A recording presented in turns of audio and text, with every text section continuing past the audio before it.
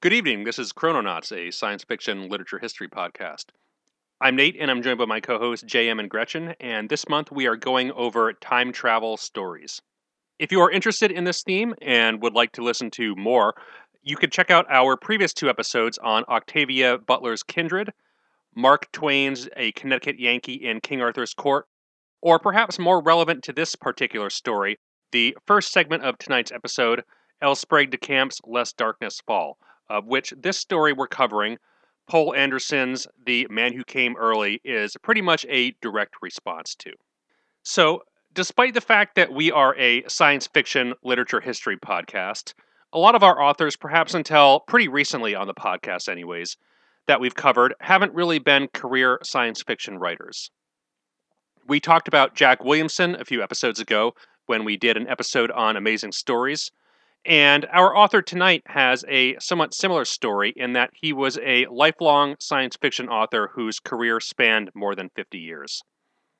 As such, there is probably less to say about science fiction authors who wrote science fiction, as there is about outsiders who approached the genre from some other outside angle, or perhaps shifted to different things in their career, like in H.G. Wells. But before we get started on tonight's story, we'll say a little bit about Poul Anderson, who was born on November 25th, 1926, in Bristol, Pennsylvania. For a science fiction author who wrote science fiction stories, 1926, also the birth of Amazing Stories, is a pretty good year to be born in. Yeah. And the family shortly after moved to Port Arthur, Texas. His father died in a car crash when he was 11 years old. And after that, his mother moved the family around a whole bunch to Denmark, Maryland, then Minnesota, where Poul spent all his money on science fiction magazines. He was involved in the Minneapolis Fantasy Society and met his wife, Karen Cruz, at the 1952 World Science Fiction Convention. The couple moved to San Francisco and was involved in the science fiction community for the entirety of his life.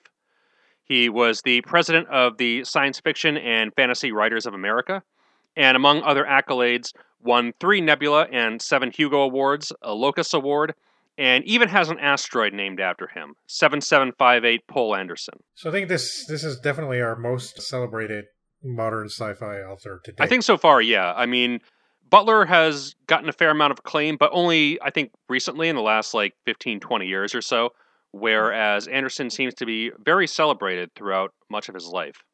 And he also wrote a huge volume of work, from his first story to appear in Astounding, which was Tomorrow's Children, written with an FN wall drop for the March 1947 issue, when he was still in college, to his death on July 31st, 2001.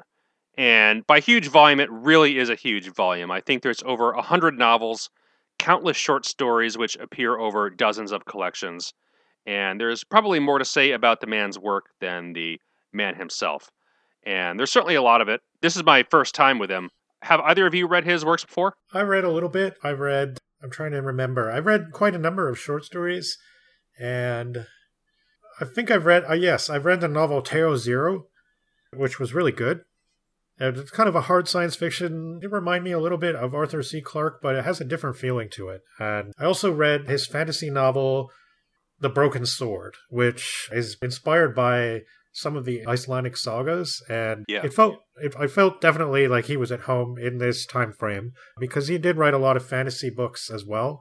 And some of them definitely harken to that. And not all of them, though. He's despite being a science fiction writer in the science fiction community, he does have quite a diversity of themes and concepts in both fantasy and science fiction, and I believe a couple of nonfiction works as well. He wrote something on nuclear power or nuclear weapons or something like that. I can't remember now. I didn't write it down, but I came across it at some point. Yeah, there was a reference in the New York Times obituary. I don't know if they misquoted him or what, where they attributed something to him saying that he preferred not to think of himself as a science fiction author, but a magic realism author.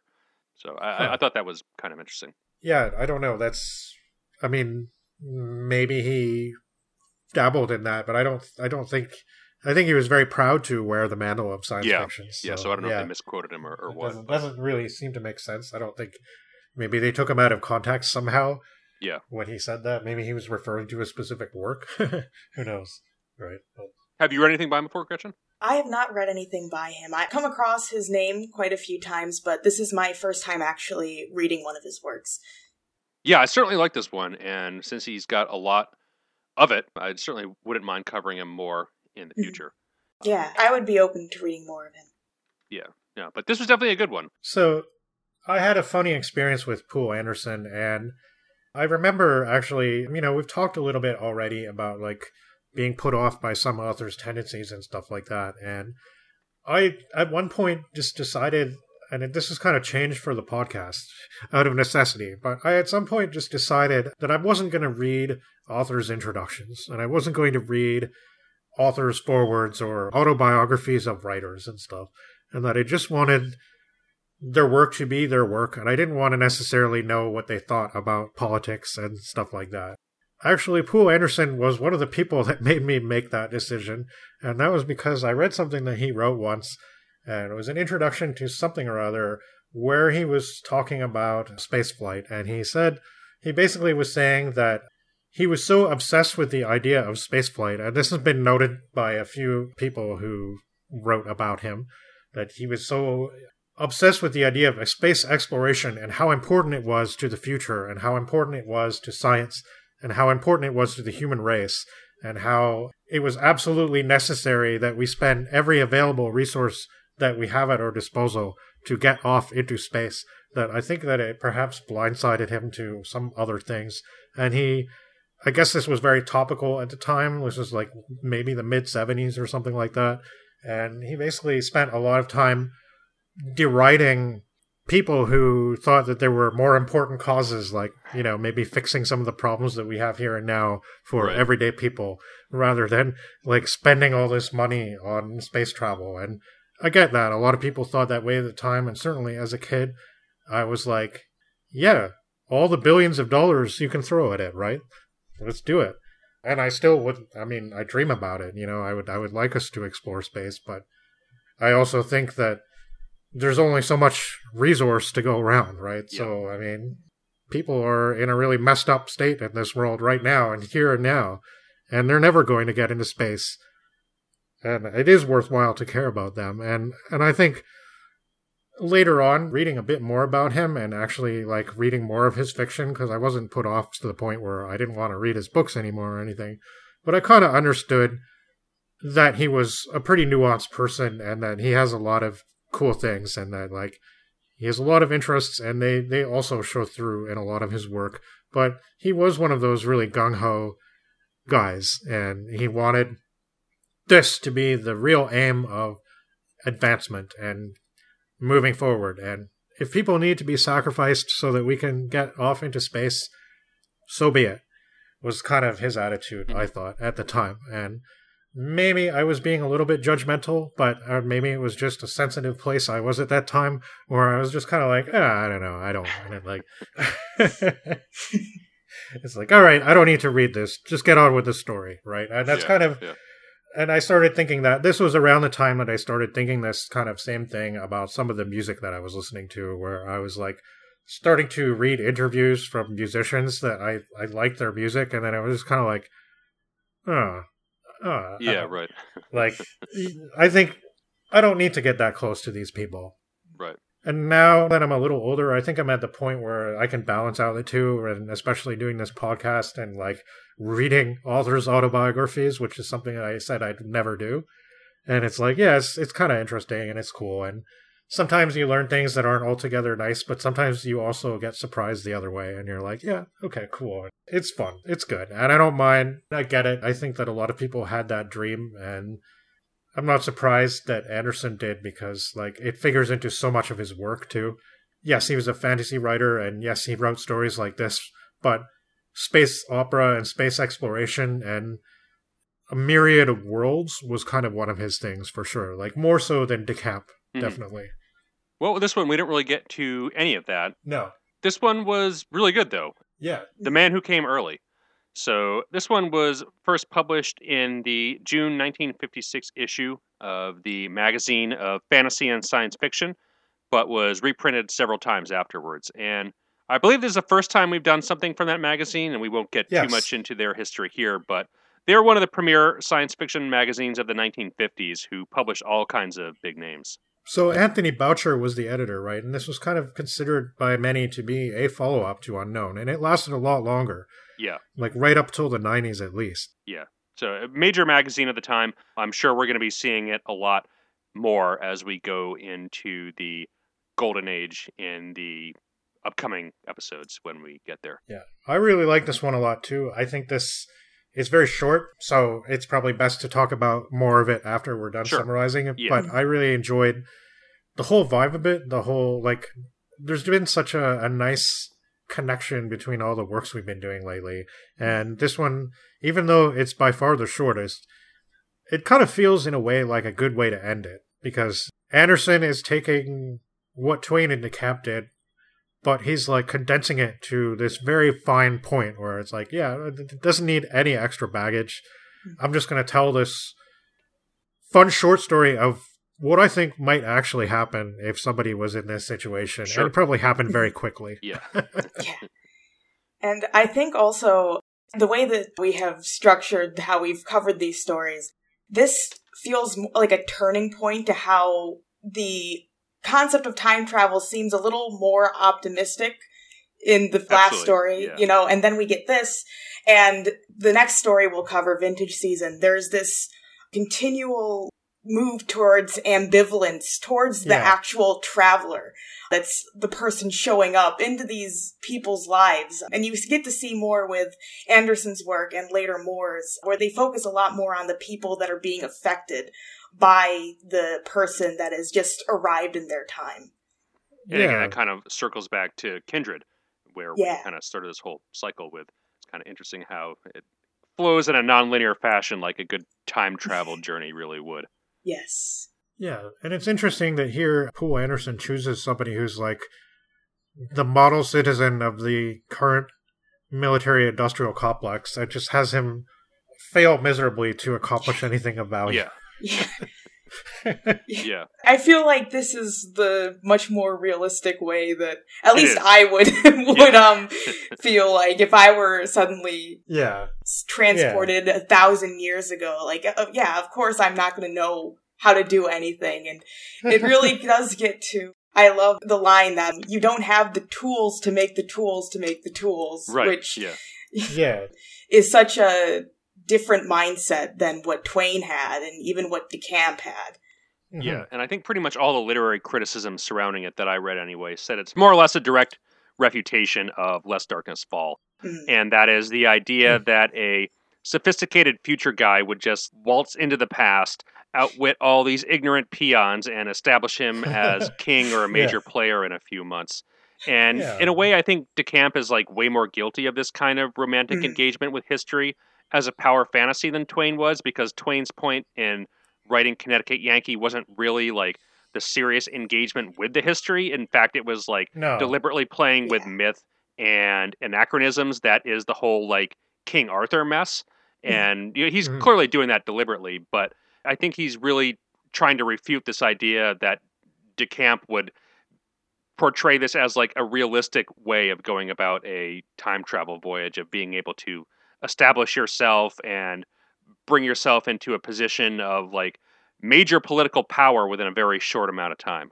I guess so. I mean, I think it's all a matter of degrees, really. I mean, you could say that on the level of realism, actually, this is something that Tom Shippey does in his Science Fiction in a View of History essay. He puts them on a kind of axis, different levels, where like he talks about, he doesn't mention the Anderson, but he talks about the DeCamp, the Twain, and a couple of other works, one by William Golding. But yeah, he kind of puts it on an axis of how they tend to treat the situation. And when you put it that way, DeCamp isn't that realistic. And it doesn't matter that he's more realistic than Twain, because Twain is not taking the history seriously anyway, right? So maybe the fact that, DeCamp being a little more realistic than Twain doesn't necessarily count in his favor. I mean, I think it kind of does. Like, not to say that it's better than Twain, because I agree, but I think it does count in his favor that he tackled the problem, and he did it in a long-form way that where he really tried to work out some of the issues. But Anderson is definitely more very to the point about everything. Yeah. He's I like this that the situation is told from the other side too. Yes. Like that's definitely something that's missing in both Twain and DeCamp. Yeah, and I think even, of course, there's the way that it's interpreted. Obviously, there were people who thought that Twain was merely criticizing the English people that he came across, when there is the critique also of American industrialization and capitalism and everything. But it can be read as Sir Boss does consider the people he's around as, like, animals and, like, primitive savages. Yeah.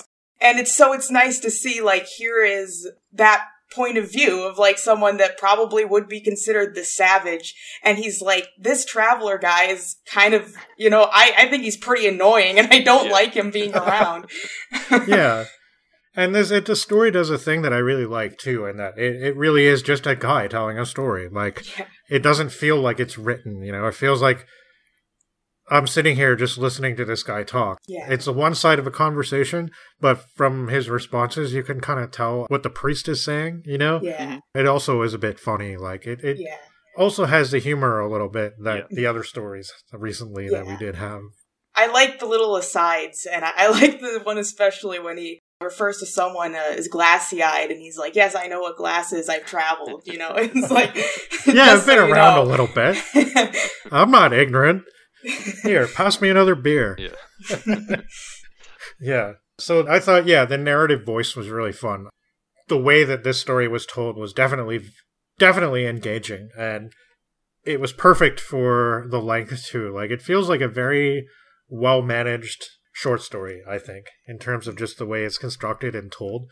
Nothing is wasted, but it's still really fun. He still makes a lot of fun asides, like the one you just mentioned, Gretchen, where it's like, okay, you're dealing with somebody who's like, he's this badass old Viking who's been through a lot of slaughter, but he's pretty cool and he's pretty smart, and he's not that easy to outwit. And the fact that it's a conversation with a priest, too, is interesting and also ties it into the book we just did, where we didn't mention it that much, but religion plays a serious part in it certainly does, the story. Like, it's always coming up. It's always like, Padway always has to think about whatever religion the person that he's talking to is, so he can figure out how to say the right thing, right? Yeah. Witnessing a barroom brawl over religion at one point. Yeah, right. Yeah. But do you guys have anything else on the non-spoiler stuff before we get into the actual story? No, let's get into it. It's really short, so we've already, I don't know, we'll talk about it a bit more when we're done. Yeah. Yeah. Okay.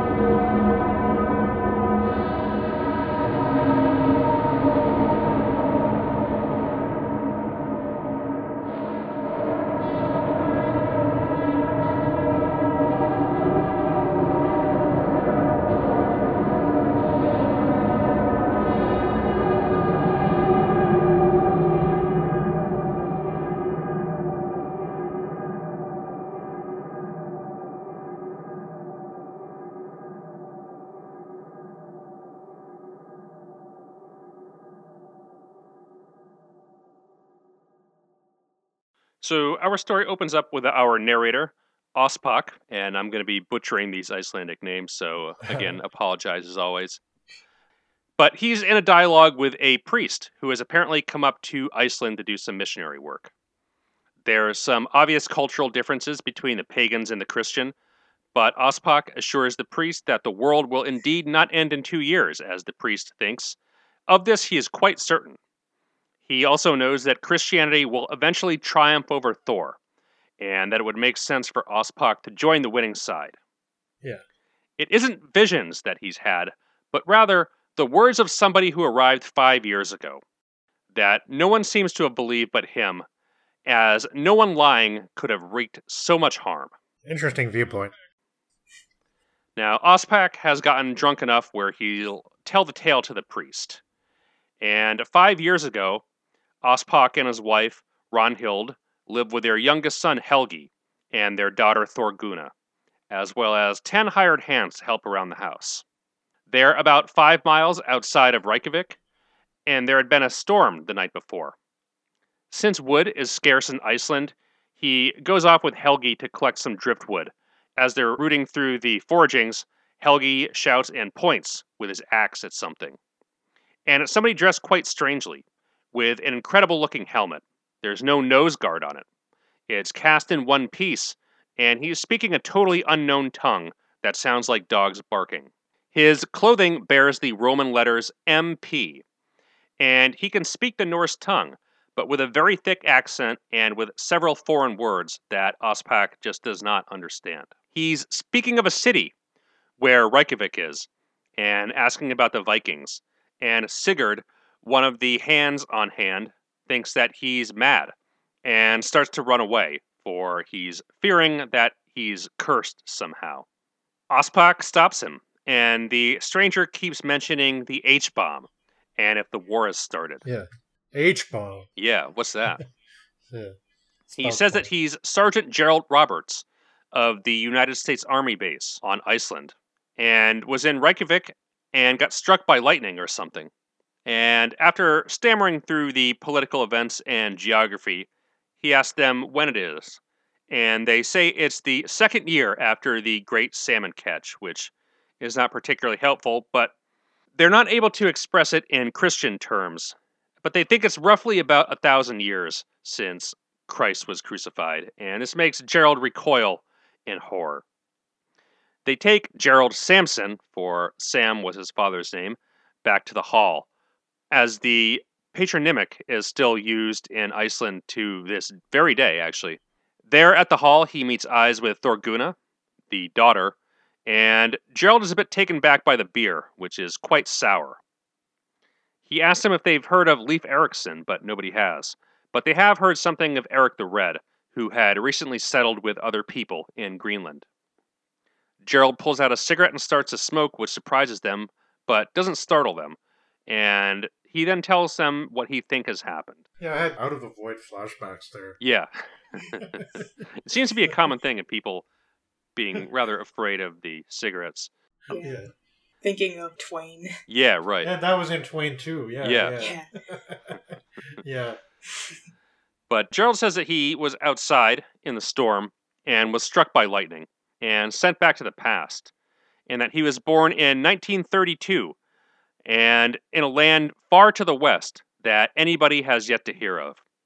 They think he's mad, and he expresses surprise that they have a lot of fleas.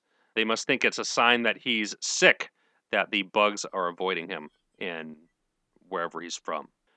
Over the next few days, he gets a grip on where he is, and he says he can make himself useful around the farm, and tells Ospak that he still maintains that he's from the future and can prove it.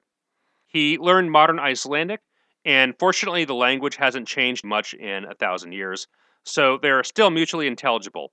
They are going to sacrifice a horse tonight, and Gerald will show them how to use the strange metal club that he has to efficiently kill it, rather than clubbing it with a hammer and slitting its throat. His pockets contain all kinds of strange things. Coins of remarkable roundness and sharpness, a small key, a stick with lead in it for writing, a flat purse holding many bits of marked paper. He solemnly tells Ospak and his family that this paper was money, much to the disbelief of everybody there. In response to the fineness of his clothing and that he must be rich, Gerald says that their king gives everybody the same set of clothes. The Icelanders in Iceland are there to escape the kings, and they want no part in any kind of aristocracy. When they go out to the shrine, Gerald mutters to Thorgunna that the carving is clumsy, which offends Ospak, but they soon lead the horse to the altar. Gerald takes his gun and just shoots the horse in the head. The demonstration is quite impressive, but Ospak feels like this is very wasteful because the brains are now unusable. Plus, it isn't very practical in battle given how scarce iron is. He's telling Thorgunna various tall tales from his own time of cities like New Jorvik, with 8,000 or 9,000 people in them, which just seem incredibly far-fetched to anybody who would have any kind of sense here. Gerald is useless at cow herding, but perhaps he can be of use metalworking and a smith. The stories he tells about the United States are quite amusing. The Icelanders are having trouble understanding the concept of conscription, as well as understanding Gerald's avulsion to blood feuds. However, at ironsmithing, he is totally worthless with these medieval tools and ruins several spearheads. He can't herd goats, he can't spin, and doesn't seem to be even grossly insulted when asked to do women's work. It seems as the only thing he can do is fight, which even the Icelanders have trouble believing, thinking he's played everybody for a fool up to this point. However, fight he can actually do, as he easily tosses around this one guy, Kettle Hjarmalson, who has taken a rather dislike to how Thorgunna is sticking close to Gerald. Gerald mentions something about making a cannon, but quickly realizes that casting it would be impossible. There's not enough material, and as Gretchen said earlier, there's not the ability to make the tools required to make the tools required. Yeah, that dream gets broken very, very quickly. Yeah. That's for sure. It's such a contrast to like that. So, I mean, despite what we were saying about Twain earlier, it does seem like not many people actually understood what he was getting at. And so you get things like that. Will Rogers' adaptation from the 30s where they storm Morgana's castle to rescue King Arthur and the boss with machine guns and all this stuff. Yeah. And that's how it ends, and it's just... No, I mean, it would just sound totally ridiculous to anybody from that time period. And so Ospak sends Gerald and Helgi out on a party to an ice fjord in a boat, and Thorgunna asks to go along. And they initially reject this, but Gerald says that there should be no superstition in letting a woman go with him. And Gerald tries to explain an improved rudder design and sail system, which might not be practical, and the Icelanders think he's greatly funny. But Thorgunna keeps sticking up for him and thinks that his ideas are interesting. Ospak doesn't like how Thorgunna takes to Gerald, as he's pretty useless, but still can't help not but like them. Gerald sings a modern song in Old Norse, which Thorgunna likes, and Kettle makes some jest and insults Gerald, and Gerald tells him to settle it outside. And Gerald thinks by this he means fist, but Icelanders do it with weapons. So Gerald takes the axe, and Kettle takes the sword. And it turns out Gerald can't fight with an axe, and he's wounded a great deal, and Kettle looks like he's going to kill him, but at the very last second, Gerald just pulls out his gun and shoots him to save his life, which horrifies all the onlookers. This clearly isn't honorable combat and some kind of magician's trick, and Kettle's family wants vengeance. Ospak, in the end, decides not to take Gerald in to keep the peace between the two families, and tells Gerald that he's on his own now. Gerald tries to clandestinely get passage off of Iceland, but since he fails to notify the Garth of a manslaying, and as is the law before the judgment of the Thing, he is considered an outlaw and fair game. I guess the people need to rule on the fact of whether this slaying was just or not, and before they do so, which will be several months, he can't leave. But he has no way of knowing this, so he inadvertently breaks their customs. So now it's fair game. Kettle's family hunt him down, and while Gerald shoots a few of them, his ammunition soon runs out. He defends himself valiantly with sword, but is ultimately slain. His body with his possessions are burned for fear of him being a warlock. And the story closes with Ospak telling the priest that he did indeed believe that Samson was from a different time. And it ends with some musings on if these warriors of the future will ever wonder about the warriors of the past. And the way he says it is pretty interesting, too, because he talks a lot about how Gerald was always saying that he's from a free country and stuff. Yeah. And he's like, but were they really free? They could say whatever they wanted, but they couldn't do whatever they wanted, and they couldn't own the kind of land that I have.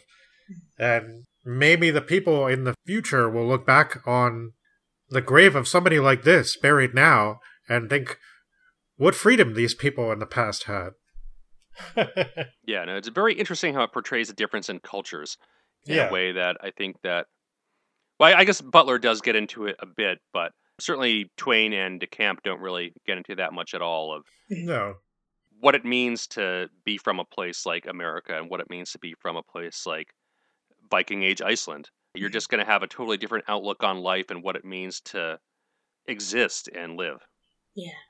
Yeah, I mean, you get to see that because, again, this is from, like, the other perspective. Yeah, totally. Yeah. Where, like, the other two, you don't get a chance to hear the actual voices of the people living in that time. Right, and that was something I jokingly lamented about with Twain. I mean, I didn't really mind because Sir Boss was just usually so much fun, even when he was being a dick. But I jokingly lamented that, like, we didn't get Clarence's perspective, and that, it'd be nice to hear what somebody else thought about all this, right? Yeah.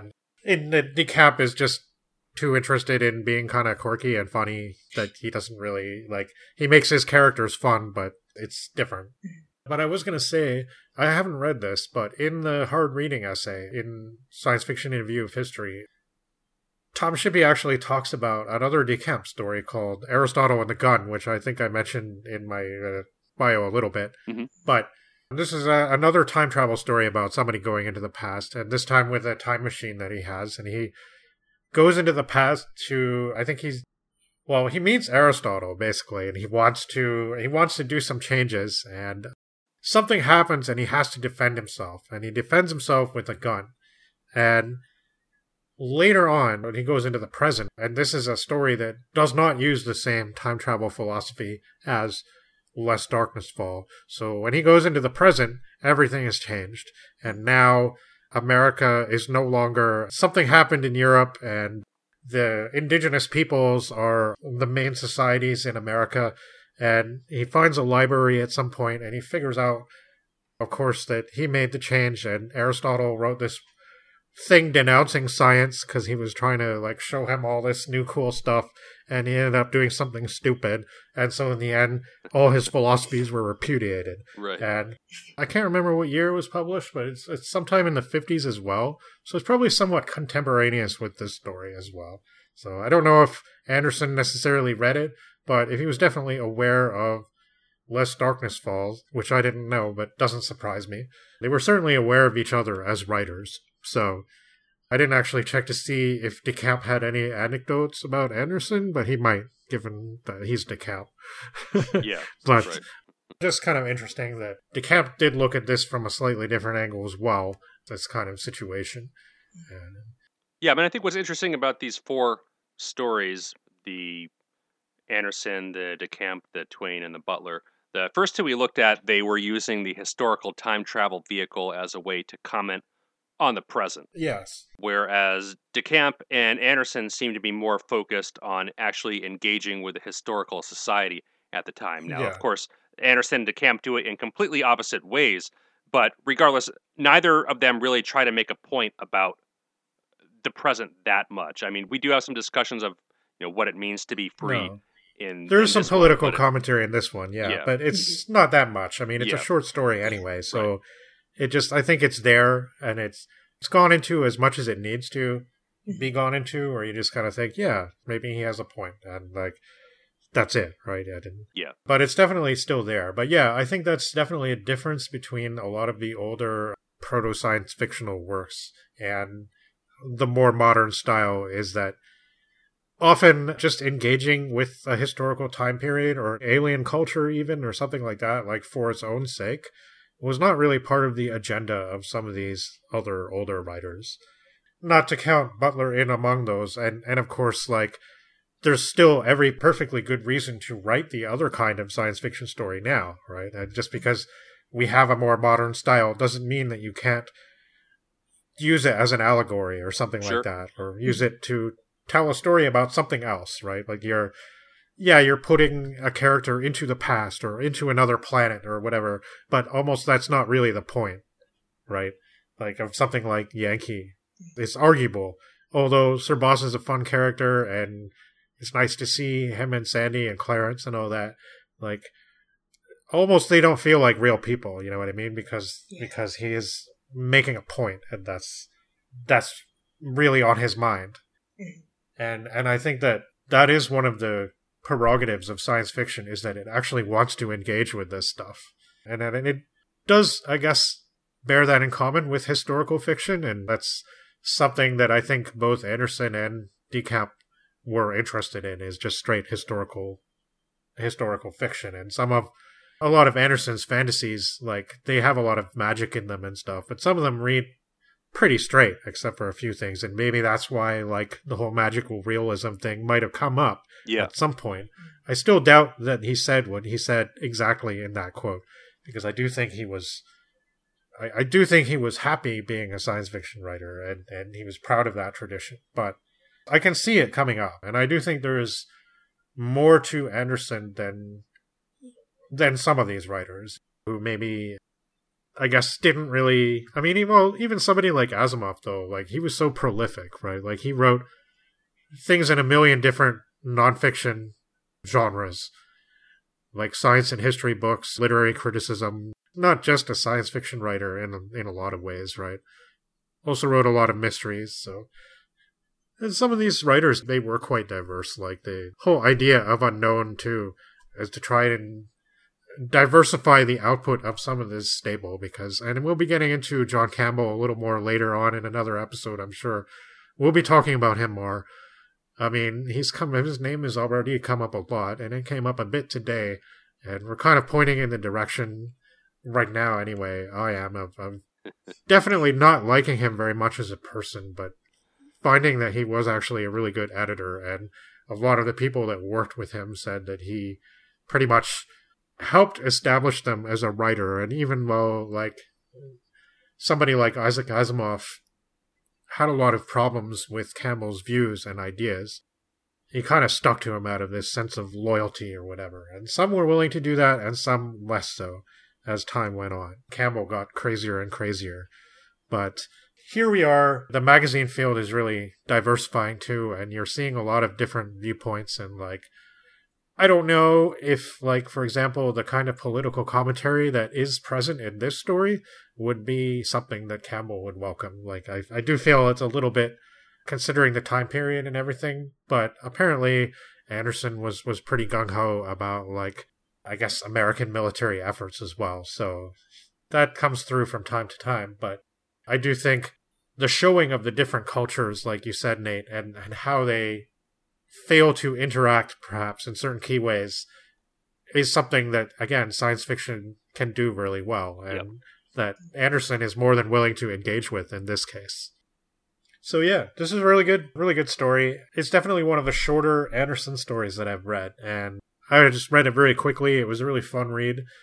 I do think that it's a really nice way to cap off this particular batch of stories, but I mean, there is a lot more that we could go into, and that's always the funny thing when we do these episodes now that are sort of based on a theme, and I find myself kind of drifting a bit into, oh, but what about this? What about this? What about this? All this other stuff that we can include, and obviously a lot of these things are themes that we will revisit at some point in the future, and we're just because we've covered something doesn't mean we've covered everything about it, and we're certainly more than willing to return to things. We'll be doing a lot of random short story episodes and things like that in the future, and we'll be revisiting, perhaps, if not the works from the past that we've done, but revisiting things that would logically, I guess, go alongside them that we might not have thought of at the time, or that we didn't have time for at the time, or that we wanted to move to a more modern example, which I'm sure we will be doing a lot more of as times move forward.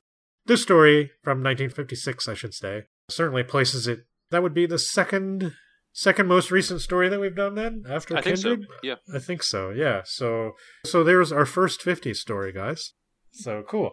I really like this, too, and I can't think of a better way to finish off this batch of stories. The best way to get this story is just to read it. It's good, it's fun, and I think its points are pretty solid. And although that did not shut the book on the random, accidental, modern-day traveler into the past subgenre, I think it's going to close our particular moment with this part of science fiction literature history. And now, if you guys have nothing further to add, then I think it's time to finish up with a very different kind of story that involves time travel into the past. And you can view this one as a sort of vacation, if you want.